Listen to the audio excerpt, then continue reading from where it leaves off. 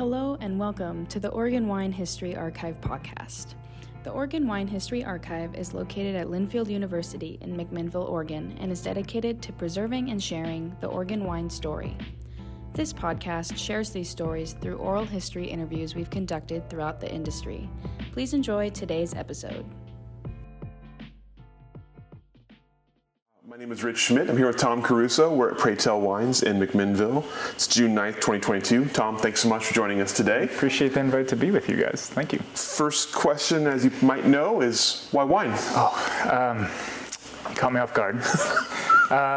Wine, I think, is something that's just been in my life, even without naming it, as from an early age, just throughout childhood.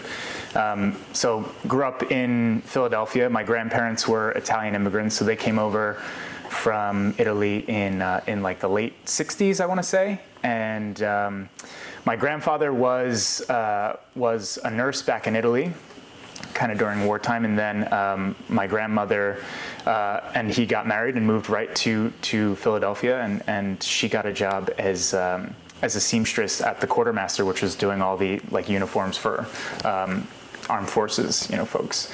And so neither one of them had a particular background in wine or anything like that. My grandfather actually, I don't think his medical credentials transferred to the U.S., and so he ended up getting a job working at a steel mill.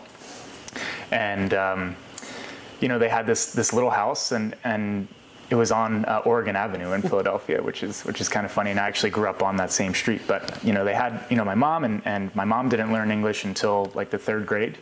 So just a truly strong Italian kind of family, and they were kind of rooted in a very at the time Italian kind of focused neighborhood. So they were there for years, and just growing up there, my grandfather, from an early, the earliest memories I have with him were helping him make wine on the sidewalk on Oregon Avenue. So he had a little hand crank destemmer and a basket press, and we would get grapes from vineyards in Pennsylvania and New Jersey, and there's quite a few of them. I mean, even probably more now than ever.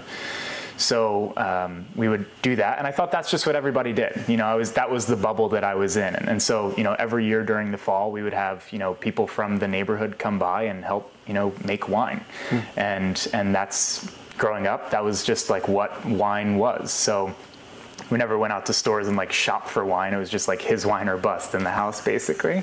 And he got competitive with it too, which I liked. But his whole energy around that process was so earnest, and it was so kind of focused towards family building and community building, and that's why I think it kind of sits parallel in terms of my own value set in terms of family, is just that I associate it as a point on the definition of what makes up family time. So grew up with that experience, and then I went to school down in Washington, D.C., and I studied political science and religion. So I was always into creative things, but being in D.C., it just felt like, hey, let me learn what the terroir of D.C. was, and that was it. I was like, I need to know more about politics, and so I entered into that kind of education track, and never really thought about wine as a career path by any means. But after graduating from college, I tried to decide what's the next step. And one of the things that I found is that I was not the kind of energy of where I was living wasn't necessarily matching what I felt was going to be inspiring to me or sustainable to me for a while. I felt like a lot of my interactions with folks were who are you and who do you work for and what can you do for me kind of thing, and it wasn't kind of scratching that creative itch. And all throughout college, I think the whole left brain right brain situation kicked in between politics and religion, but and so it kind of kept me kind of balanced that way. But I was taking film classes and painting classes and all that kind of stuff too, and I planned my school's concerts, and so I always found different ways to keep the creative energy going. But when it came time to figure out what my life's work or career path would be, I just felt like maybe DC wasn't necessarily it. So from DC, I moved up to New York, and in New York, I got a job as a book editor. So I was editing psychology books for for like professional development, companion modules to like practicing, doctors, books and stuff like that. So very interesting but dry material. And in my head prior to moving up there was like, this is great. New York is such a like creative filled space, and I'm going to go edit books and I'm going to write, and all the time, and I'm going to read all the time and feel so inspired. And I found that after working this job, at the end of the day, not only was I just like drained of any writing desire, I was also self-diagnosing, and like, you've got OCD, and you've got all this paranoia and all that. So I found myself reaching for some wine, and the thing that I really loved about being in New York was just that there's so many great restaurants, and so whenever I'd go out to eat, I just would I'd get handed the wine list, and I just felt like, hey, I should know more about this. Mm-hmm. I should I always had a curiosity around beer and whiskey and all that kind of stuff, and coffee and everything. I mean, I think there's kind of that, if you're a winemaker, you're probably curious about so many different types of things. And so I just had all those curiosities. And so from there, I was like, well, I'm going to, keep my day job as a book editor, but there was the neighborhood I was living in had an urban winery in Brooklyn. And so I was like, it would be really cool to just see if I can work here in some capacity on the production side. And so I reached out to the winemaker there, and I said, hey, here's my situation. I've got a full-time job, but I'd love to be able to contribute in any way and just kind of learn and see things. And so he was like, actually, you're the perfect kind of person we're looking for right now, because we need somebody to cover the graveyard shift. and so I just was like, yeah, I'll do it. And so the cool thing about that place was that because it was bigger than this, don't get me wrong, but it was a tight space. And so it just required kind of, managing fermentation and production around the clock, just being, where it was. And so I ended up working the night shift with the assistant winemaker there at the time. And so how it would usually go is I'd go to my 9 to 5 a.m. job editing books, and then I'd take the train, and I'd get off the train at 5:30, and I'd go right to, I'd have my backpack with, some clothes that could get dirty, and I'd go right into I'd eat a power bar, and then I'd go right into the night shift, and I'd work usually from 5:30 p.m. until about like 4 or 5 a.m. And I'd go home, I'd sleep for 2 hours, and then I'd go do the whole thing again. And it was just this really, I think I could do it now. But, back then I think it was just young enough and just like full of like energy to feel like, hey, I'm exhausted, but I actually feel so like passionate about what I'm doing. I know I said the P word, but I felt so like alive and just like, for the first time, like I was doing something that was just fulfilling enough in a way. Mm-hmm. So after the 4 months of harvest that was, the neat thing about that place was that, I should back up, I know I'm moving quickly here, but the cool thing about that place was that the grapes came in from upstate New York, they came in from California, I think a little bit came in from Washington as well. And so the experience there a lot of times was, my experience going into that winemaking was, I knew of like little things, that little equipment and that kind of thing. And then to go and see, bigger equipment, that was my context. That's what I thought now all production wineries look like. And so I thought, I'd have these moments and I'd be like, God, they should really invent a machine that does this. And he would look, the winemaker would look at me and he'd be like, dude, those things exist, but you're in an old like funeral parlor in Brooklyn. Like everything's a workaround here. And so it was just like this funny thing where at the end of it all, he was like, I could tell you really care about this. You're really interested. Like you should go out to the West Coast. Like go to California, and that was, at the time, my wine knowledge in that regard was largely founded on, the like drinking wine beyond just drinking my grandfather's wine was, California for the most part. And so I was like, okay, it seems like a cool, thing to do, maybe someday. So I went back to my day job and I was just doing that from 9 to 5 again. And I was like, man, like you just once you get, a taste of it, you're like, I got to get some more of that. And so the other options available in New York were basically more kind of oriented towards sommelier and sales and all that kind of stuff. And so I said, hey, here's another thing I could do while I'm still here, build a little more foundational knowledge. And so I enrolled in a intensive sommelier program through the Court of Master Sommeliers had like this program with the Culinary Center in Manhattan, and so I did that, and it was like this 7-month intensive of basically studying, wine theory for 2 hours a night, and then blind tasting for 2 hours a night, 4 nights a week. And so I did that, and at the end of that, took the tests and everything. But I just found that a lot of the time, my questions were always kind of geared more towards why does it taste this way, or what production decisions go into this, or vinification or viticulture or whatever it was. And so at the end, it really just made me feel like, hey, maybe I do need to really pivot back towards production. Mm-hmm. And so, I had kind of this crossroads where I was building a life in New York, but I was also at a place where, my day job, just going in and sitting at the cubicle and kind of continuing to do what I was doing was kind of making me feel like the walls were closing in a little bit. And so I just got to a place where I said, hey, I'm gonna pack my things and move to the West Coast. I'm realizing now you asked why wine and not what's your life story. And so if we need to back it up at all, I'm happy to. It's fantastic. Okay. When I ask why wine, I'm really secretly hoping you'll tell me your life story. So that is exactly. Yeah, because I still haven't answered why wine yet, really, have I? Exactly the point. Okay. How wine, I guess. Yeah, it's all the same. Well, before we get to the West Coast, I'm curious, we talk to a lot of people and they talk about that first experience, the first time harvest or first time. Tell me about the first time for you, some of the kind of memories you have of that, and what was it about it that was so appealing to you? Well, I think the main thing was just how physical everything was. To go from, sitting at a desk for 8 hours a day and just reading, constantly, and then just staring at a screen, basically. You get eye fatigue, but then at the end of the day, you just would feel like your body, you just felt like, God, I went from, so I was on the rowing team in college, and then to go from that to sitting at a desk, I woke up within the first 6 months of sitting at my desk job in New York, I woke up one morning and I just couldn't get out of bed. Like my back had just seized up. And so it felt like I wasn't taking care of myself in the same way. And that I needed to be doing something that was a little more like using all of my senses and physicality and all that. So I think that felt really cool, just to be really doing something that felt tangible. So much of what I felt like I was doing in my 9-to-5 job was just kind of this pass-through, editing other people's work on a computer, sending it off to the next thing.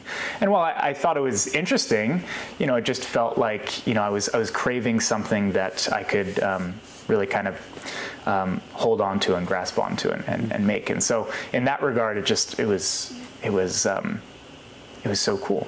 Mm-hmm. And a departure from what I was used to. And then I think on top of that, it was just at the right time of having this really green curiosity around wine, where everything was a new experience, at least on a larger scale than anything I'd ever seen. So there was novelty to it, of course. Mm-hmm. And then just being able to taste it all and appreciate wine at a different level than, as a little kid, I'd get a little cup, wine was never taboo or anything like that. It just was like a food product on the table in my family. And so, it always tasted what I'd helped my grandfather make in some regard, but it wasn't like it was resonating. It was more about here's the memory of something we just did. Whereas now I was finally in a place in my life where I was starting to actually appreciate and be curious and start to see the through line of, if we make this decision at crush, what does it mean on the back end and the final wine?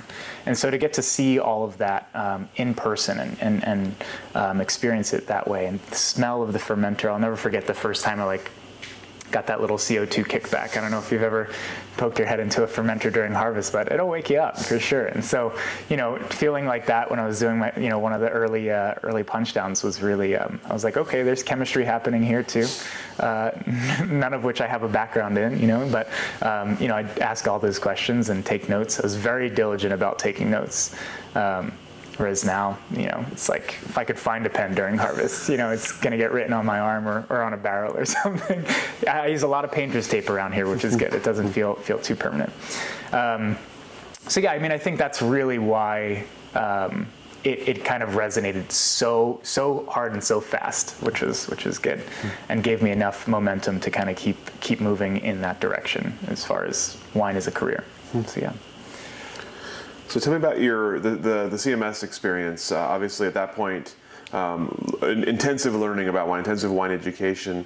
What did you think about the process? What did you take away from it? And sort of what was exciting to you about wine from that perspective? Yeah, I think it was, it was invaluable in terms of what it's allowed for me as a wine appreciator, winemaker, all of the things.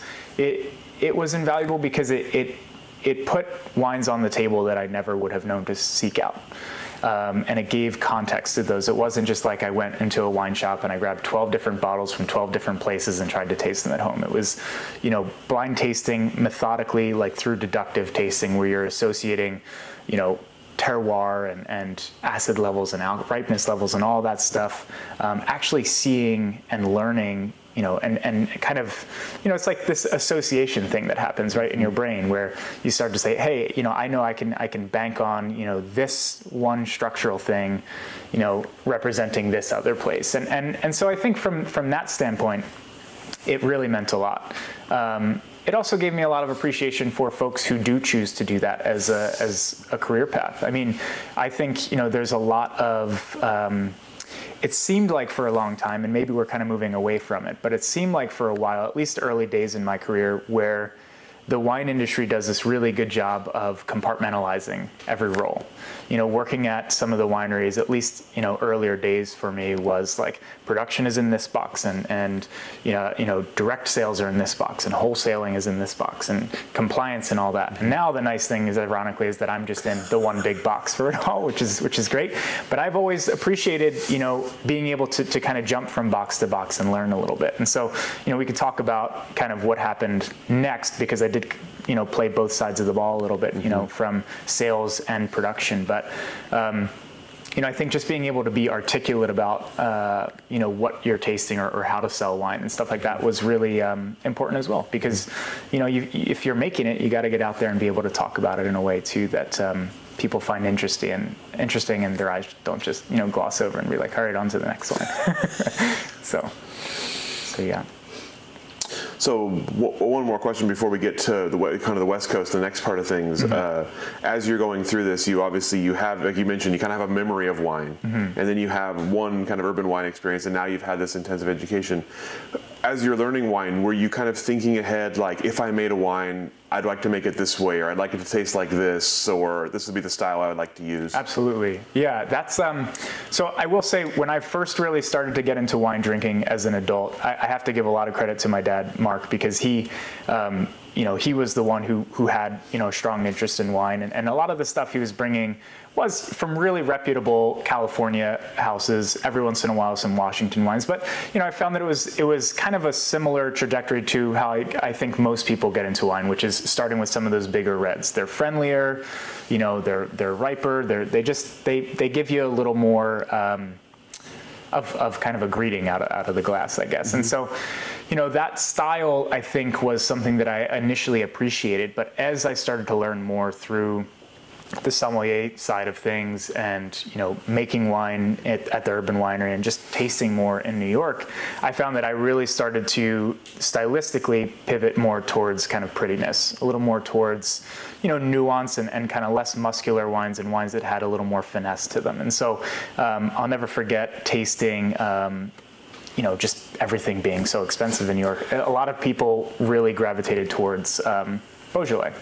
So really great value in Gamay from the region, and a lot of times there were prettier expressions of lighter red style and all that, and that's just what I found myself like, man, someday if I could ever make wine, like this is kind of the style I'd like to go after. And it just kind of it was put into the mental archive there to think about and kind of have an aspiration for, and it actually is that moment I'll never forget. I remember exactly where I was at a wine bar, was the catalyst years later to when I actually decided to start Pray Tell. So yeah, it's a good question, but that's the style. So many people have that. It's always interesting to see where it strikes them and when. Yeah. So you've decided you're going west. Mm-hmm. So tell me about that process. Was it, what were you looking for? What were you looking to do? And what happened next? Well, so I had made the decision while I was still enrolled in that class. And so for the remaining month and a half, so I quit my day job so that I could really focus on studying for those exams, because panic started to set in.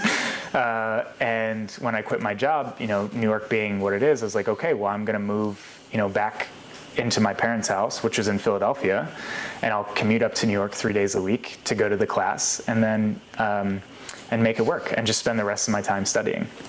So I'd say the last 6 weeks of the program, that's what I did, where I was just commuting constantly, studying and reading and starting to plan what might happen next if I chose to move out to the West Coast, which is what I ultimately chose to do. And so I had my dad is one of 5 siblings, and his 2 younger brothers are actually closer in age to me than they are to him, which is kind of crazy. Just big family. Mm-hmm. So those 2 have always grown up like older brothers to me, and one of them was he had moved out to California, to Sonoma. A few years prior, he had gone to the Culinary Institute in St. Helena, and then he was working for a restaurant out there. And so I was like, well, he's in Sonoma, it might not be a bad place to kind of touch down, and he's got friends already out there and a little bit of a network.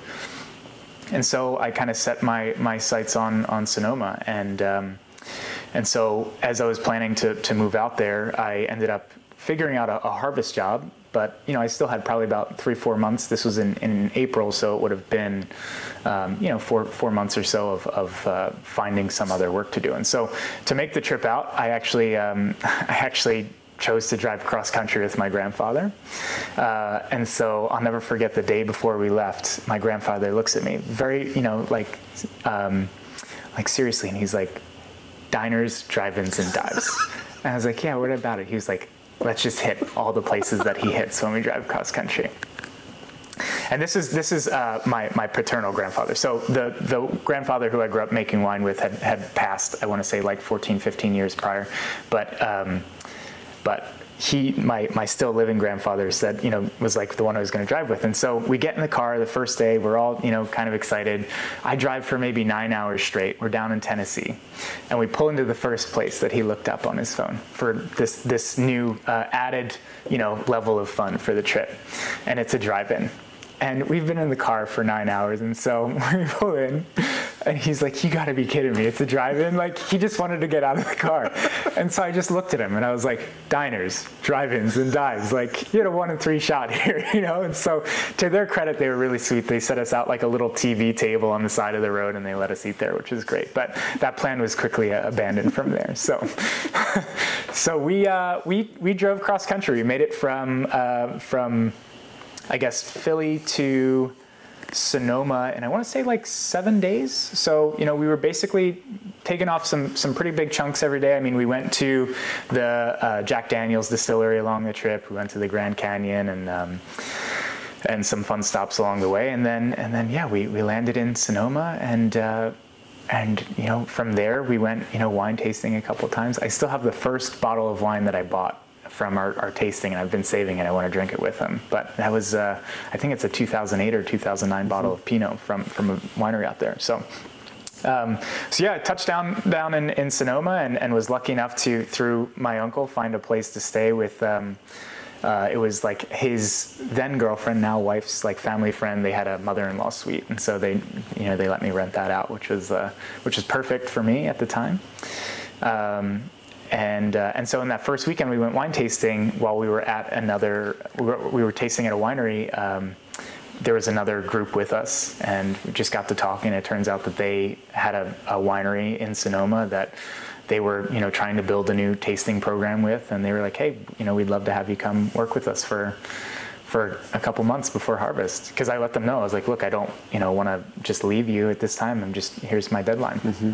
And so it just felt like everything was kind of rolling in the right direction, which was really fortuitous. And so I worked in the tasting room there, and it was in a winery that was kind of up this crazy crazy road. And, moving from like New York really for, 5 or 6 years out of college to Sonoma was a little bit of culture shock. But after my like period of living at the mother-in-law suite ended, my uncle was like, well, I'm moving in with my partner, you can take over my lease. And I was like, it's great. But, he had a tree house basically. And so I moved into this thing, and I'll never forget the first night I was there. I got home from work, and there was a bat flying around. And it was just like, it was at that like funny enough point in life where it's like, okay, I think my health insurance expires like in the next month or so. I don't want to get rabies, like just hang on. And I was also like, I'm used to them running around on the floor in New York, not like flying around. So I did a spin move right out of there. And I went and stayed with a friend that night, and then the next day managed to build the courage to go up there and get it out of there, which was, city boy moving to nature. So there was an adjustment period for sure. I loved living in Sonoma. It was a lot of fun, and I was really lucky. I worked at a winery down there called Bedrock, and the neat thing about that place was that the owner had started it, I want to say, in 2008.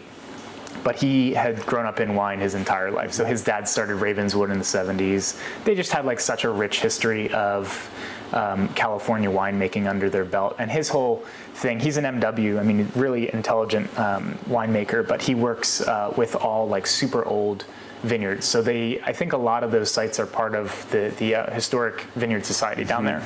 So, I mean, just in terms of like getting to see a side of California viticulture from that early on in my career was really really awesome. So we were driving around constantly and seeing vines that were kind of gnarled and looked like they were 100 years old, and it's because in a lot of cases they were, which was really really fascinating for sure. But while I was down there, I remember always reading about Oregon, particularly back in the sommelier program, and then even being down there realizing like, hey, it's a quick flight or a quick drive, not quick, but decent drive. It's always been the shortest chapter in any book that I've read, and I just want to know more about it. And so after harvest, I down there, and that was, now I have to say, working that harvest, all the things that I thought they should invent, they invented them. This is corroborated now at that point.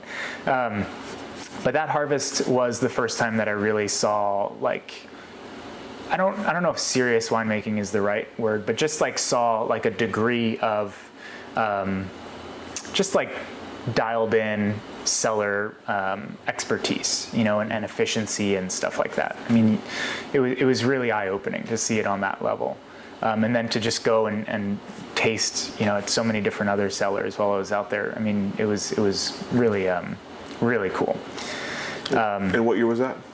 That was in, when did I move out? I moved out there in 2014, in April of 2014. So April 1st is when I left to start the trip, and that's why I thought it was a joke when he said the diners and drive-ins thing. But that was I was out there by mid-April or April 7th or 8th. So yeah. But after that harvest, I came up to Oregon just on a road trip and wanted to see the region. So I pulled into McMinnville and had I want to say like 48 hours in town. So I went to, my first stop was Sokol Blosser. I think they had just opened their new tasting room. And then I went to Irie and Beaufrere. I mean, all the places that you would expect to see in, that were making their way into a textbook somewhere. And it was just like, I was like, this place is so authentic. It just felt like, not to knock what was happening in California, because they've reached a level of like, just like, beauty and buildings and all that. But it was just like, it felt like there was less of a degree of separation up here between who was making the wine and who was actually talking to you about the wine. Chances were that you were going to bump into, the winemaker or, vineyard manager or someone in a tasting room and I used air quotes because it's like you go to a place like Beaufrere, and that's like a place where you're in the winery, but there's also some, like a door on 2 barrels and you're tasting, right? And that level of authenticity just really resonated with me, because I was like, I'm seeing the real work happening here, and they're sharing it with me, and it felt personal. And I think that personal wines, I mean, were always the style of wine that I just gravitated most towards, was wines that offered transparency of like human touch and not just so much, big winemaking, so to speak. So before I left town, I continued up on that trip up to Seattle. I spent a night in Seattle, and on the way back down, I was like, how much is an apartment in Portland? Like, can I swing this? And so at the time I was dating someone who was also in the wine industry as well. And so it just felt like, there's this really natural synergy towards, moving up here and all of that. And so while we were on our way back down from Seattle, we were looking on Craigslist and found the spot, and they actually answered our phone call. And so before we left, put our names in for an apartment and got back down to Sonoma, and a week later was moving up here, which was just craziness. So moved up right after harvest in 14, and any advice to aspiring people moving to a wine growing region? Don't move after harvest, because they've been auditioning everyone that they might hire for 3 months. So it was a pretty quiet time to look for work. But it was actually like it worked out kind of well, where it just allowed me, to take everything that I had just saved from, working harvest and not spending any money, because you're just, go to work, go home and sleep, to just kind of living off of and getting out and tasting around more and networking and starting to see what opportunities might exist up here in time. And so that's what I did. I lived in Portland for, I want to say like 6 or 7 months, but the whole time I just found myself gravitating out towards this way and wanting to be part of this community. And so just kept applying, and then eventually got my first job out here at Rex Hill. So that was a place I had gone and tasted, and they have a pretty long, history for the Willamette Valley. I think they date back to the mid-70s is when they got started. So really kind of one of those places that I think when you're first starting to learn about the region is great, because you actually can taste older vintages of things and see what that looks like over time.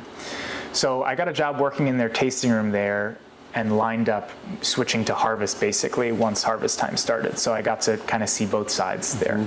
And that was really great, because to hear, sometimes I found that a lot of the times working in tasting rooms, you kind of come up with, anecdotal stories about the vintage or about a wine, or what you kind of hear passed down from the production side. And so to get to kind of, go from sales to production and then back to sales for them was really great, because I was able to bring firsthand experience with working with that fruit back to the tasting room, which was really, I thought offered a level of like storytelling to folks who were coming in on kind of the next level, which I liked. And I just became kind of addicted to being able to see both sides of things, which is good. So from there, I ended up moving into a viticulture internship. And so I worked for a big vineyard management company out here. And I think in one summer, I saw like 75 different vineyards. And my whole thing there was I had lined up a harvest for Antiquitera later that fall, but I spent the summer going to every corner of the valley, and that was awesome, because you get to walk up and down every row, and you're reading about the different AVAs out here, but reading is different than, going and picking up the soil, or seeing how, if you work in a vineyard, what the real diurnal shift is, where if you're there and it's super cold in the morning, and then, you're sweating like crazy by, 3-4 o'clock, you get to see, how all of that affects the vines. So learned a lot that summer, definitely got my steps in, but that was I think, pedometer kind of stuff on the iPhone there, but it was really, really a great experience doing that. But I did definitely, in doing that, feel like, okay, I can kind of say that I like being in the cellar more than being just out here all the time. And I think, part of that was because it was so many sites. I think if it was one site that I got to really get to know really well, that level of intimacy with a vineyard site is invaluable in terms of the winemaking decisions that happen thereafter. And I find myself feeling that way more with, working with the same sites every year from my own brand now. But at the time, it just felt like this feels like so much, and I wanted to kind of focus on, get back into the cellar work there. So yeah, then I moved into working at Harvest at Antiquitera. And that was great. That was really formative because it felt like for the first time I was working with someone who had kind of this shared energy around like wine in general. Like it felt like a level of, I mean, you've heard the way that Maggie talks about wine. She's very just knowledgeable, and you can tell that there's this, like, she's looking at it from a very creative kind of angle and not just like commoditized wine. It's like, this is an expression of creativity. And that's the way I've always felt about it. Again, it's like, those are the styles of wines that I've always gravitated towards. But to feel like I finally was like touched down in a place where that was the driving force, was really, it really resonated with me. So that was such a unique experience. And that was right around, her assistant winemaker had left. And so it was Maggie and 6 interns basically.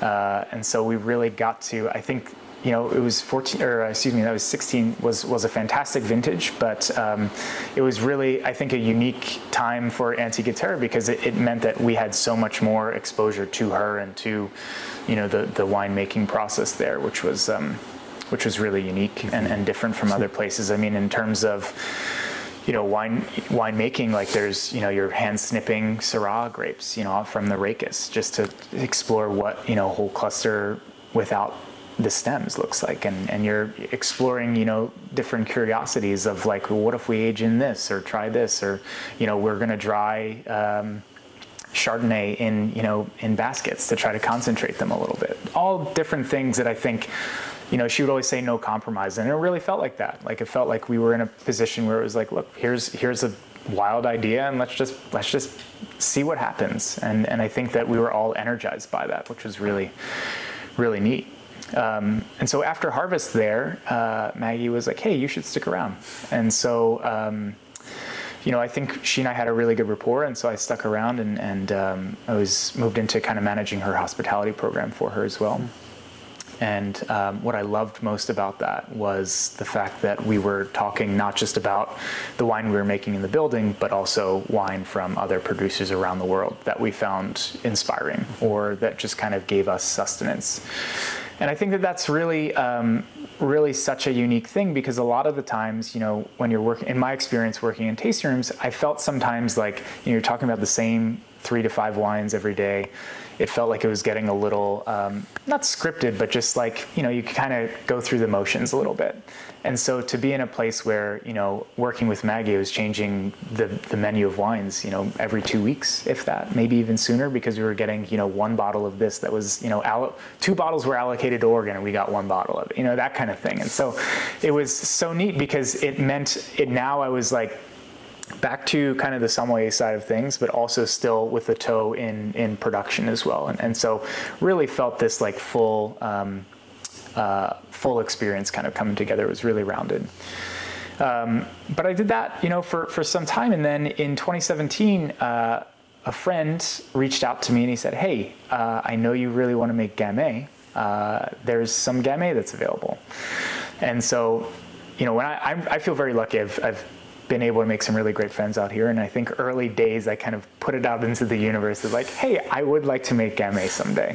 I knew that some of it was planted out here. I also know it's really hard to come by. And so to see that moment in New York really kind of come full circle was really neat. And so I had to do it. So I said yes. And so I left my job again, because apparently I get really good at just taking that leap of faith. And so I went and I made 120 cases worth of Gamay up at a buddy of mine's cellar.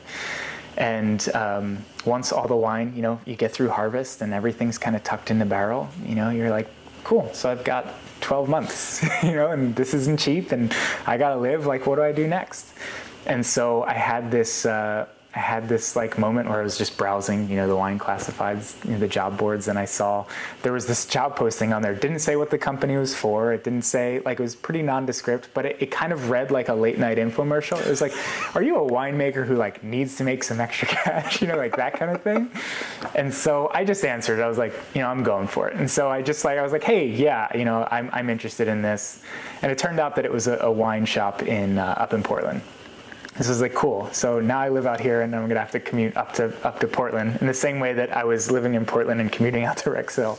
So I have a knack for working and living far from one another. But I got this job managing a wine retail shop up in Portland, and it was a pretty unique experience in that way, in that it wasn't a wine retail shop that was selling wines that we were purchasing wholesale. We were basically direct importing the wines from producers in Europe and then selling them direct to consumer here in Oregon.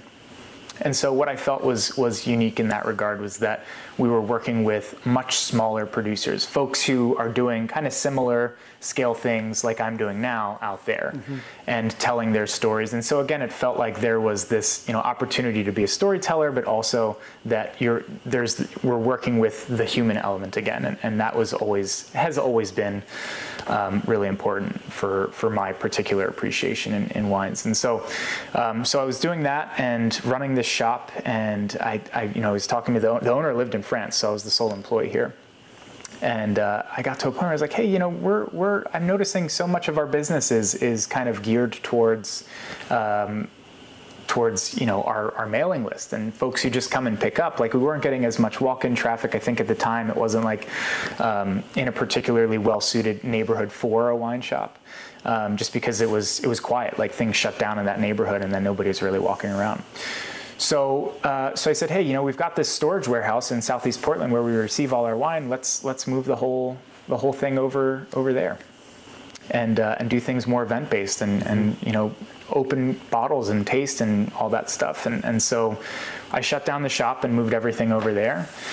And that actually really started to work out in terms of just kind of like delineating time and scheduling for me, because I got to do that and I wasn't babysitting store hours. Instead, it was, really getting to do, the best work and really, have these great events. But then the rest of my time I could be out here starting to grow this business.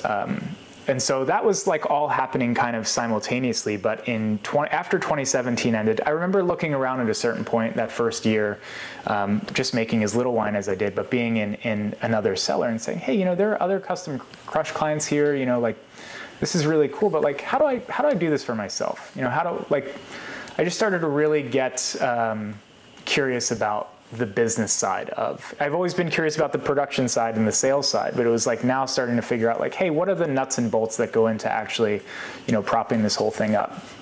And so I just started to do research, and I started to ask friends, and I started to, put pricing and numbers together and all that. And I said, how much wine do I really need to make to justify, my own little shoebox of a winery to kind of do something?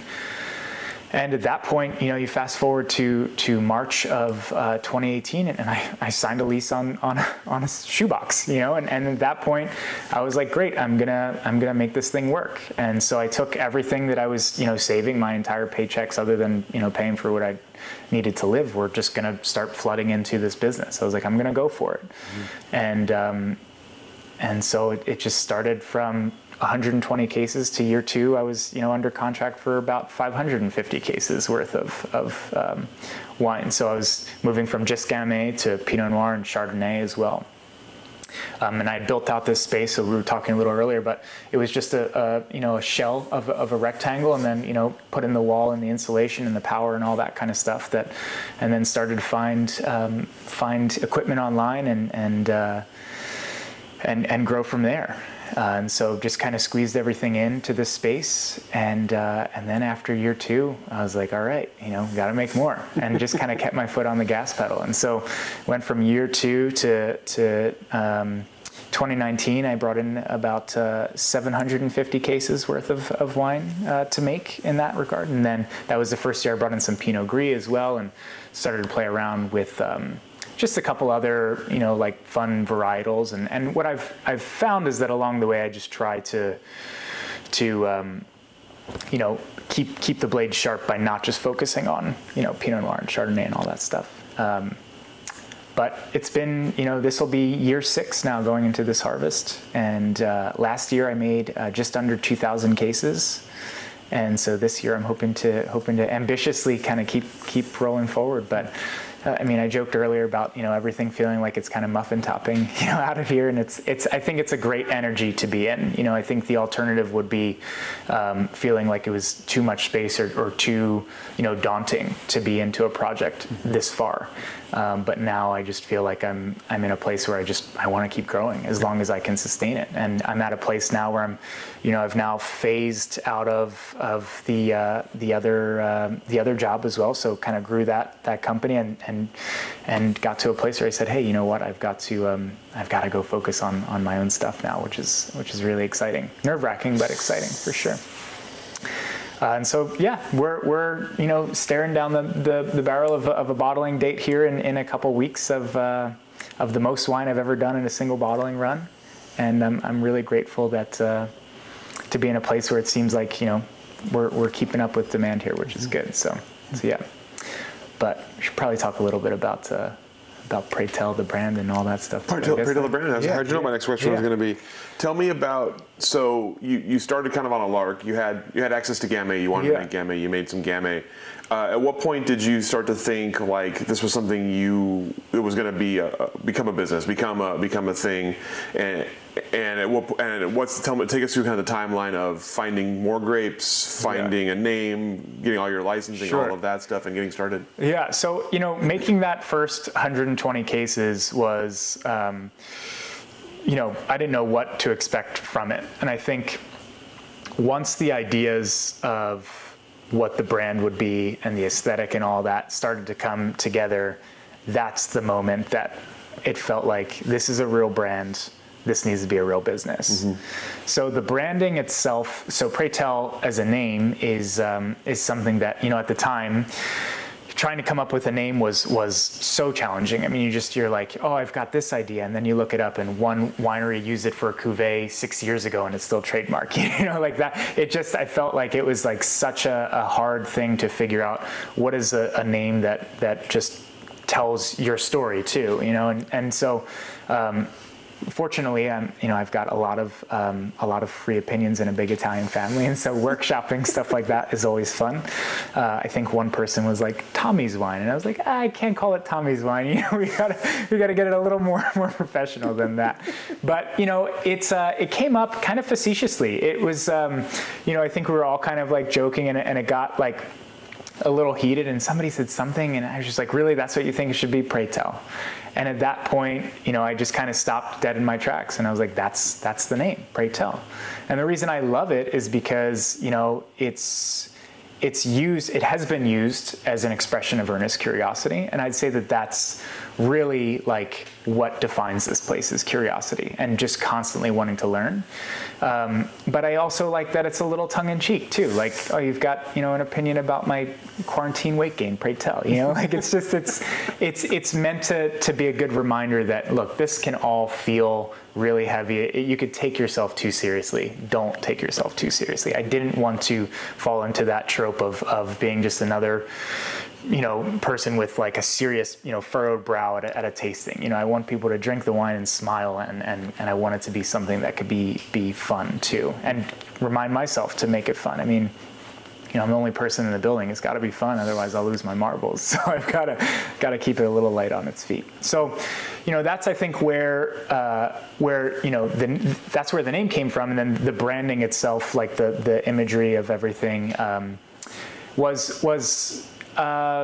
it was a process. So I tried, I grew up painting and drawing and all that stuff, just for fun. But I tried all those options when trying to come up with the aesthetic. So I've got, all the early days kind of drafts of things. And the first label I had ever made was the Gamay label, which I don't believe I have on the table. But I got to a place where I tried all those things. I couldn't really find what was working with the energy that I wanted the brand to give. And so it got to a place where my uncle, who is now he and his wife, they own an art farm out in Ireland. They do like an art camp and stuff like that. Her family has this barn that's been in their family for like generations. And so they converted it into this beautiful art studio. And they have students from all over the world go out there in the summer. But they'd kind of, just kind of, again, workshopping things with people. It came up that, hey, you should try cutting it out. And I think that they had kind of, him knowing and growing up in the same area as me, you know, as a kid, I think he had kind of known that when I was younger, there used to be this really amazing art collection. It was called the Barnes Foundation in Philadelphia. And it was all this later Henri Matisse work where he could no longer paint anymore. And so he started cutting things out. And I always just gravitated towards that work. I thought that it was so cool to see something really beautiful made out of something so rudimentary. And it reminded me of, you know, experience as a kid. Like, what's some of the earliest, you know, art form you learn as a kid beyond watercolors, like construction paper and scissors. And so I was like, yeah, you know, I like this look. I like this aesthetic for the brand, because I think there is this really cool parallel to, you know, trying to make something really beautiful out of something as simple as grapes too. And so I thought, hey, here's this full thing where, you know, Maggie always said, plow to the end of the row. You know, and I look at, we've had so many, you know, great wines in our lives that, like, you're like, like, the label's not great. You know, I wish it reflected the magic of what's inside of it. Or, you know, the opposite. You've had a wine that has like a great label and you're like, you know, like, the wine was fine. And so I really wanted something that showed that I'm being deliberate and trying to tell a full story from, you know, from the grapes, you know, working directly with the farmers that I work with, all the way to, you know, designing the labels, and even, you know, like, I blend all the wax colors myself. I start with primary colors and I stand over a crock pot, and, you know, should probably open the door when I do it, but, you know, you breathe it in. But, you know, I'll blend all the colors to match, you know, what I think the label art and feel look like as well. So it meant, you know, I wanted this again to be something that was an expression of my own creativity. And so in that regard, having the label be something I did and taking ownership of every part of this process has been really fundamental for me. So once I saw, like, the finished product of that 2017 vintage of Gamay, where it had the label on it, it had the, you know, the wax, and it had everything, that's when it felt real. Mm-hmm. And that's that moment where I think I was like, I can do this. I think I can do this. And I'm gonna try, you know, to just jump in the deep end with it and go from there. Mm-hmm. And in year 2, when it expanded beyond just the one wine, and so I released the wine the first time I had ever poured it for anybody. There was a festival up in Portland called I Love Gamay. And I was like, hey, you know, I've been in this bubble by myself, you know, here, let's go share it with so many people. that was crazy. And so I went up to Portland and I decided to pour it and at this event, and it went really well. It ended up being like their number 1 selling wine at the thing. And I was like, wow, this is like, I love this. You know, this feeling of like positivity and sharing. I mean, you know, I think a lot of times in any creative endeavor, particularly one that's like personal, you're going to feel vulnerable putting yourself out there.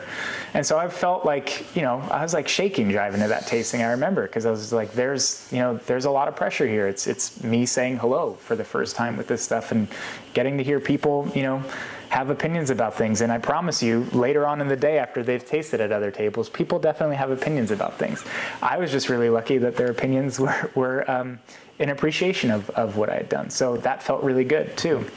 And so all of that kind of compounding together was really what kind of pushed me into wanting to make this thing a reality here. And it had always been a goal. I mean, I think in the back of my head, you know, I always wanted some element of my own, you know, you have to kind of like go spread your wings a little bit and do your own thing. I think particularly if you feel compelled during the creative kind of scope of it all. And so I think at that point, like, yeah, whether I chose to do it, you know, after working in another cellar for 10 years and honing, you know, somebody else's style for so long, or if I chose to do it after, you know, making wine for 5 years, you know, and then going off and doing it. I mean, I think at that point, it just felt like it's got to be mine. So, you know, yes, there's other, you know, foundational knowledge you can have, but, you know, that's why you're lucky enough to have friends and ask questions too along the way, you know. And I think that there's luckily enough in this valley, there's a strong sense of community that nobody shies away from that. Nobody shies away from like, hey, oh, you know, you shouldn't bring that up or don't talk. You know, it seems like a very real place to make wine still, which is great. So yeah. So you obviously had a background in retail at this point and hospitality, all the things, but first time selling your own wine, as you mentioned, the vulnerability of putting it out there. So tell me, what was your kind of strategy for selling wine, and what was your as you expanded and had more wine to sell, how did that change? Yeah, well, I have to say early days, it felt like, I remember thinking, wow, it's easier to sell someone else's wine. It's because it felt so, maybe just the nerves of it all was really what kind of made it feel that way. Mm-hmm. But it was like, I could read up on this. I can go, do your homework a little bit. And it felt like I've got this story kind of neatly put together, and then I think for, particularly early days, you're kind of grappling with, when it's your own brand, you're grappling with what's the narrative I want to tell. You practice telling your story. Talking about yourself is kind of hard. Even in a scenario like this, it's not necessarily something that a lot of people get much practice around. And so I think it felt early on like it was a little scary. And so I think I just had to get to a place with comfort and saying like, hey, the wine isn't going to be for everybody, and that's okay. And now I lean into that more than ever. I'm like, if I pour wine for 10 people at a table and all 10 people say it's fine, I've not done my job. Like, I want a wine that's divisive, because it means that I'm making something that, I want 5 people or more, hopefully, at that table to say they absolutely love it, and 5 people to have an opinion and be like, no, hey, it's not for me. And the reason for that is because I know how subjective wine is. Mm-hmm. And I know we all have different palates. And so, to make a wine that 10 people say is fine feels like it's pandering, and I don't want to do that. I want something that can split a room and have people really, really care about what they're drinking. And people say, hey, you know what, I could see what he went for, but might not be to my style. So it's funny how that shift and that confidence kind of comes in time. But I think a lot of that too is just, hey, it wasn't, that was my first time making wine for myself out of the gates. It's you're wanting to kind of get positive reinforcement for something that you're putting so much into is also terrifying, and from a financial standpoint, because you're like, I need to do well.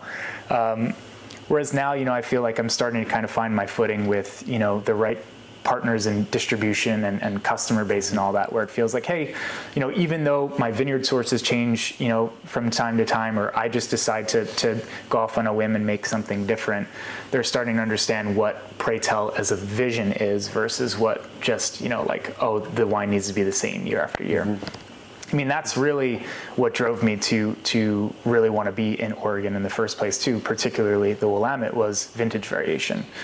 Seeing that you could have, the coldest vintage on record in 11, and then at the time the warmest vintage on record the next year. That requires, those are 2 different customer bases in terms of styles of wine. Mm-hmm. So to me, it was really cool to see, like, you're selling a story here, and the story is again what I gravitate towards, and I love that every vintage here can be different. And it requires you as a winemaker it keeps your job interesting, but it keeps you kind of light on your toes as well. You can't be too pragmatic and say, hey, here's the recipe. This is a place where you need to look at, the vintage in front of you and be responsive to it in some way. And that's, I think it's given me a little steeper of a learning curve for sure in terms of winemaking, but it's been, I'd say, a fast track too in terms of just really getting your footing in terms of making wine, for sure. You mentioned obviously building partnerships with grape growers and vineyards. As you're growing, obviously more and more need for that. So tell me about what you're seeking when it comes to a sort of a vineyard partner, and building those relationships, and what kind of you want to be able to display in your wine based on those. Yeah, from day one, I said that I wanted it all to be organic or biodynamically farmed fruit. That was just like, foundational kind of principle in the building here. Not that I care about the certifications or anything like that. I respect them, I appreciate them, but it was just, I want that level of intentionality in the farming, because it's going to be matched when it gets into the cellar. If we're playing like winemaker bingo, I'm sure they're hitting like all the words intentional and sustainable and all that, right? But I really wanted wines that were coming from. I wanted to make wines coming from sites that I think, if I'm going to take this, and try to do the best work from it, we've got to start with the best possible ingredients. And so I started to seek out vineyards that had fruit available, and I think as a young brand, as a small brand, it puts you in a pretty unique position from like a shopping standpoint, because you're not going into a vineyard and saying, hey, can I get those 10 blocks or those 10 acres? You're going in and you're saying like, hey, can I get a ton, you know, and are you willing to like let me be the little pest here that gets to play around? And so I've learned from early days, my dad always taught me, be pleasantly persistent. And so I just try to be, you know, really pleasantly persistent about, hey, you know, I really, really want to work with your site. I'm going to pay you on time. You know, I'm going to do what I need to do to make this happen. And I would love for an opportunity to bring in your, you know, to work with your fruit. Mm-hmm. And I think from there, you know, it's been lucky that it's now I'm in a place where I could say, hey, you know, I'll take 10 tons, or, you know, it's a different story a little now for me, which is great because it makes buying a little more fun. The challenge now is just that fruit's harder to come by. You know, I mean, you've got, you know, vintages where just there's much lower fruit set or frost damage or, you know, smoke or whatever it's going to be. But, you know, I think that those are all different challenges that again make this, you know, being kind of a one-person operation, you know, add some dimensionality to what I do for a living, which is great. So, but building relationships, to answer your question, is probably the most important element to sourcing fruit. Mm-hmm. I'd rather work with, you know, the right people and pay more than take any shortcuts there. And so we're really lucky that there are some fantastic human beings in this Willamette Valley who make and grow some great grapes, and I've been lucky enough to kind of, you know, work with them over the years. Mm-hmm. So that to me is, I think it's gotten to a place where sometimes, because this is a business, you know, sometimes it starts to feel like people are kind of operating from a business standpoint. And so I've, you know, look, as a small brand, you know, I've been, you know, kind of, you know, edged out of certain sites. You know, one year I get to work with a site, and then the next year you're like, oh, well, that person who's buying 10 acres, their intern team wants to make Gamay this year. And you're like, cool, no, but like I'm trying to build a brand, right? So, you know, it's stuff like that where it's like, hey, you know, every year since I've started, I've changed sites for Gamay. I've had a couple overlap vintages, but it's just worked out that, you know, the demand for it's high. Same with Chardonnay. Chardonnay's moved around. You know, it's just, it's a good problem for the Willamette Valley right now, to see that fruit is in this much demand. It just requires you to be, you know, kind of on top of your own program and constantly looking and, you know, putting it out there of what you're looking for sure. But the human side for sure is I think what keeps building relationships and working and making this sustainable all worthwhile. You brought up vintage variation, and of course, we've had some interesting ones recently. So I want to back up to talk about 2020 a little bit. Sure. You're just starting to build your brand. You've just, 2019, you've grown quite a bit. So tell me about 2020, both sort of from the pandemic perspective and from the 2020 harvest perspective. What did you have to adjust, pivot in your brand, and kind of what strategies did you use to get through and get out of it? Well, that was a year that kind of it put the brakes on the kind of like big jumps in growth year over year, and a lot of that was just because of availability of fruit. So from a winemaking standpoint, I think I scaled back in 2020 to make only something like maybe 500 cases after the previous year was a 250 case jump. So that was a little bit of a gut punch in terms of just that kind of continued growth and sales expectations, because at this point, you start to open up new markets around the country for distribution, and everybody wants a certain amount of wine at that point. And so it's like, look, this is what it is. I think from like a brand building side of things, the challenge in 2020 was in March. I think like the second week of March, I was scheduled to do my first ever market visits. So the previous few years, I'd released some of the wines. I've gotten out there, just by like the few places that it was being sold locally and said hello. But in 2020, that March was supposed to be the first time I was really like, hey, this is my brand, this is me. And so I always joke with my distributors, because they're like, hey, your back labels are so, nondescript, because it just says the label, it says the very pertinent information. It says the varietal, it says, the ABV, all the stuff that keeps it compliant. But I always imagined as a small brand, especially early days, I'd be standing next to the bottle, or I'd be close enough with the people selling the wine for me that I would empower them to tell the story. And all of a sudden 2020 required that pivot of like, hey, well, Zoom calls were great, thank goodness for those, some of them, but then not all of them. But it made me kind of have to change things around a little bit. And so that March I was supposed to hit Chicago for a big wine fair, and then I had like these whole plans for this East Coast leg of doing New York, New Jersey, PA, DC, and all the places where the wine was starting to show up, and it just all got canceled. And so at that point, I started, working with saying like, hey, all my wholesalers, they had very real conversations with me. They're like, look, we just got the wines in the warehouse. We hope we can pay you. And I think at that point, you just have to believe that like you can't shy away. You got to you're like, all right, I'm already in the deep end, so let's just see what comes of this. And so I said, look, we're gonna sell wine. Like, we got to make it happen, right? I mean, people are still, at home, they're drinking wine still. We see this, because they were like, well, we hope we can pay. And so at that point, I was like, okay, well, you got it. Good luck. Let me know I will Zoom call with, your team. I'll Zoom call with your retail partners if they want to do tastings with me, or if they have customers. And so what was really cool is that they actually took me up on it. And so I started to do like direct to consumer facing Zoom calls with like a wine retail shop. There's one in like Denver, for example. They put together this little shop called Proof that has this great selection. They put together a Zoom tasting with me for their customers. And so that's how they were selling my wine.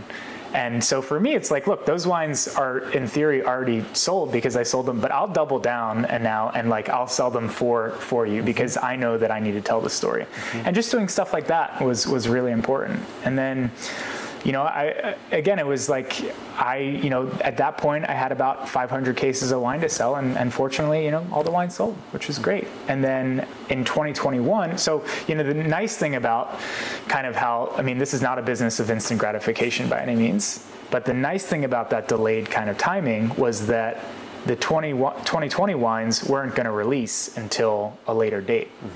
So at that point I knew, I was like, oh, I still have more wine than I've ever had to sell, but it's going to hit me. It's going to catch up to me at some point. And so my other pivot, or adjustment rather, was in 2021, I brought in more. So I went from my biggest vintage being in 2019 at 750 cases. In 2021, I brought in the equivalent of about 1,900 cases worth of wine.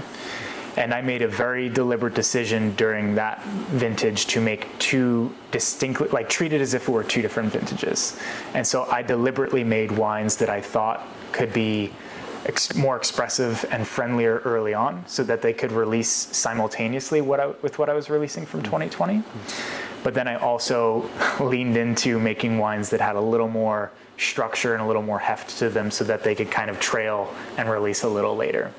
And so I went from, in 2020, just a single wine release in the spring, to now I do a spring release and a fall release every year as well. So it's been interesting to kind of ride that storm out a little bit and just see the flow of things. But I think it's actually come together pretty well so far, knock wood. So yeah. What about the future for yourself? You mentioned you want to keep growing as much as you can, as long as you can. So do you have an eventual goal in mind? Is there something you haven't reached yet that you want to reach? A number of cases, or a new building, or what's kind of your long-term goal? Yeah, I think I have a lot of goals for this. I mean, I love it because, Maggie always jokes about being competitive. I mean, I'm competitive in a sense that I want to see the brand do well, but I also know that I believe that there's enough shelf space for everybody. You just got to kind of get creative, and we all do right by the Willamette Valley if we're continuing to support one another out here. And so, I think that there is space for me to continue to grow this thing, and I'm really excited about it. I don't have a particular I don't have an ideal case production in mind. I have visions of what I see a bigger, winery. I see, working with more fruit and all that kind of stuff, and continuing to diversify the varietals that I work with. So in 2021, again, treating it like it was 2 different vintages, I brought in 6 different varietals from 7 different vineyards. So that's been so fun because, I have the hallmark varietals I want to make every year, your Pinot Noir, your Gamay, Chardonnay, obviously, because I think those are the pedigreed varietals that suit this region so well. Mm-hmm. And, I think that those are fun. I love making Chardonnay. I think it's the hardest varietal to make well, but I also think it's something that I want to make in a way that is, I could put next to the people out here I admire as well. But I also have made Mongoose in the past, and I've made Saint Laurent and Pinot Gris. This year I made Syrah and I made Merlot from the rocks. Still Oregon, but just a little different. I think that the future out here is still wide open in terms of just diversity. It's been, Oregon, rightly so, has done such an amazing job of kind of co-branding Willamette Valley and Pinot Noir. It's what, they're synonymous, and it's what people have drawn attention to this region for. But, now we're in a place that you can start to see, like, if somebody's going to plant a vineyard, dedicating acreage to other varietals that could work, and I think all of that is stuff that I want to be at the forefront of working with for sure. Mm-hmm. But like I said, I do love the idea of kind of this balancing act of, the traditional, tradition, obviously, with exploration as well, and kind of marrying those two. And I think that's generally my just approach to winemaking and to the brand in general, is to show and pay respect to, all that we know about working with these varietals, but also not being afraid of kind of exploring further curiosities with them. I've got some wines that, are 100% varietal specific, and I think my goal with them is to keep them as pure varietal typicity, and what I think is a serious approach. But then, I've also got a wine that I made this year that's a blend of Pinot Noir, Pinot Gris, Chardonnay, and Gamay. And that for me was, the idea there was to look at, what does terroir look like at a bird's eye view? Mm-hmm. Everything out here in terms of the story that we know so far has been so granular with Pinot Noir. It's, here's this single vineyard or single block or single clone bottling of Pinot Noir. And I love that metadata. The dork in me, of course, loves getting super granular with it. But, it's time to zoom out a little bit too and see, what are the broader strokes, or what's next, mm-hmm. and how do we kind of reconcile those two things at different levels? And so that's something that I want this brand to represent, as kind of doing a little bit of both. And if I could do that and grow it where I can still keep my hands in fermenters and not feel like I'm, making work orders in an office somewhere, then that's the size I want to grow to. And whatever that production volume means, that's what it'll be. Mm-hmm. Fortunately, if I do write a work order in an office, I'm the person who has to do said work order at this moment. But I think as things grow, it's hard to do it by yourself. It is. My dad comes out usually for a week during harvest, which is great. So I'll usually put him to work. I've had some friends come out over the years, a week here, a week there, which is really helpful. The thing is, everybody always wants to come out at the same time because they're like, oh, it's going to be fun and a party. And so I'm like, yeah, no. Well, this is work, we got to do some work, you guys. But I think in terms of the growth, that's I don't have a hard and fast kind of rubric for what I need to stick to. I think the fun thing about this place is that there are no rules. I don't want there to feel like there are rules, which is when I think creativity thrives, is when you don't put a leash around it. So that's my goal, is to not come in here and have put myself in a corner by any means. So yeah. So you talked a little bit about kind of the future for Oregon mm-hmm. There, and obviously your first impressions of Oregon were interesting, I thought, as kind of the authenticity of the place. So take me through the changes you've seen now that you're in Oregon and you're in part of the industry, and give me a look ahead at what else you might see down the road for the wine industry. I think in terms of changes that I've seen, it's the first one, right out of the gates is just observational, which is you're seeing just a lot of investment whether it's investment from out of state or out of country to the Willamette Valley, or even just brands, kind of leveling up, seeing wineries that have gone from, a little more, like a pole barn kind of thing to an actual, here's our tasting room, and it's got comfy chairs in it, and it's actually, temperature regulated. I think one of the charms of tasting in Oregon for so long has been, the fact that you have a disclaimer in your invitation, like it gets a little chilly, you might want to wear a jacket, and I think that would last for a while, but as tourism changes here and there's an increase, there is kind of this, shift to, all right, let's elevate here. I think, I always joke, because usually around that time of year during harvest, when I do have family or friends in town who want to come help out, I try to put together some tastings in some capacity. And usually it's been in the past, it's hey, let's just go to these places, we'll pop in. And now it's well, I planned us 3 lunches today because that's the only way we're going to taste these wines. It's 3 different lunches that are 2 hours apiece. And I think that that's great. But I think it's just a sign of the region kind of, just kind of moving up in terms of the professionalism of how we treat and how we kind of open our doors to tourists, basically. I think we're seeing obviously a lot more acreage being dedicated to grapevines. I think that's a great thing. It's unavoidable. I think at the same time, I would love to see just varietal diversity as well. A lot of the times, particularly with the sites I've worked with over the years, it's this is a site that's got 45 acres planted, mostly to Pinot Noir. And then here's half an acre to Gamay, and it's in the coldest part of the vineyard. And you're well, hold on a second, let's think this through a little bit. It needs a little more sunshine. It should seeing people come into the region or people who've been here who are planting other things with intention, I think is really cool. I think Andrew and Andrea Beckham are a great example of that, where they've got a number of different varietals planted, and it's in the nature of exploration. They've got all those things planted. I remember I worked with a vineyard called Omero years ago, and I worked with it until it was sold.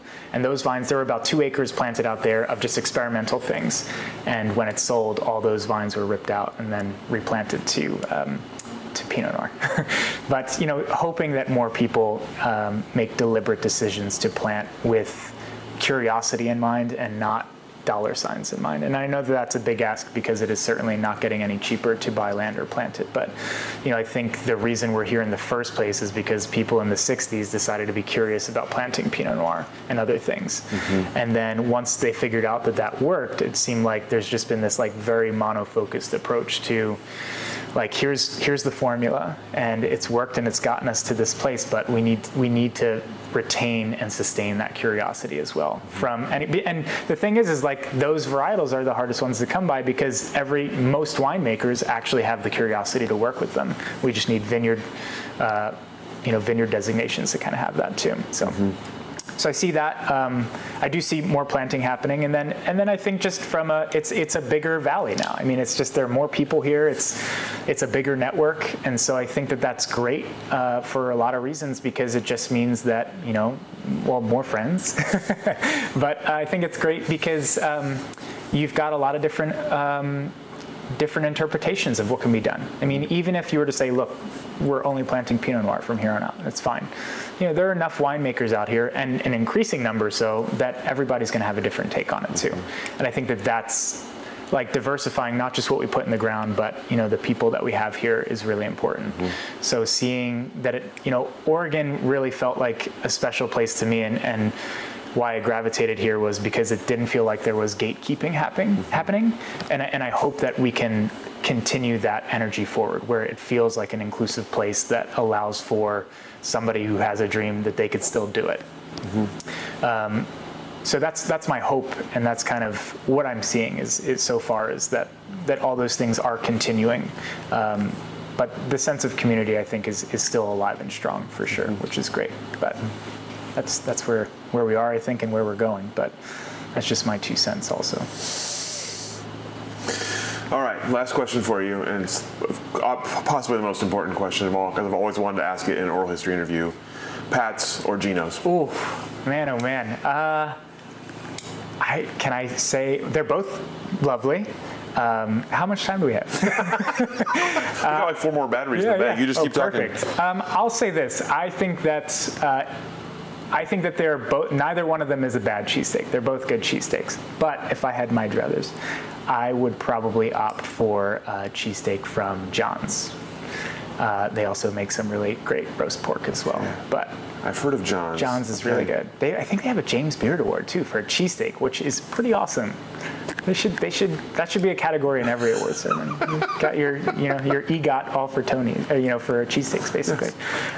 Yes. Philly is, I will say, hot take right now, the best sandwich town in America. I'm going to say it. I know I'm a little biased, but I'm not sure who would argue with you about that. I mean, people will. Maybe some New Yorkers, but it's all right. I got enough folks in my camp. Yeah.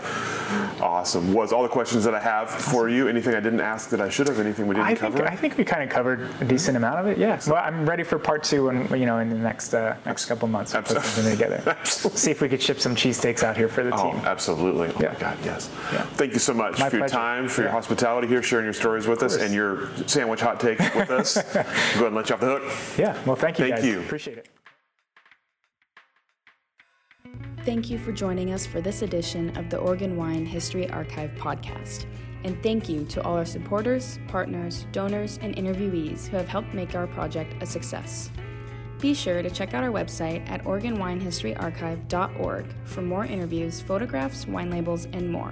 And stay tuned for more interviews as we tell the story of Oregon wine. The Oregon Wine History Archive podcast is brought to you from the Oregon Wine History Archive at Linfield University, with a very special thank you to all the Linfield Archive students who have contributed to these oral history interviews over the years.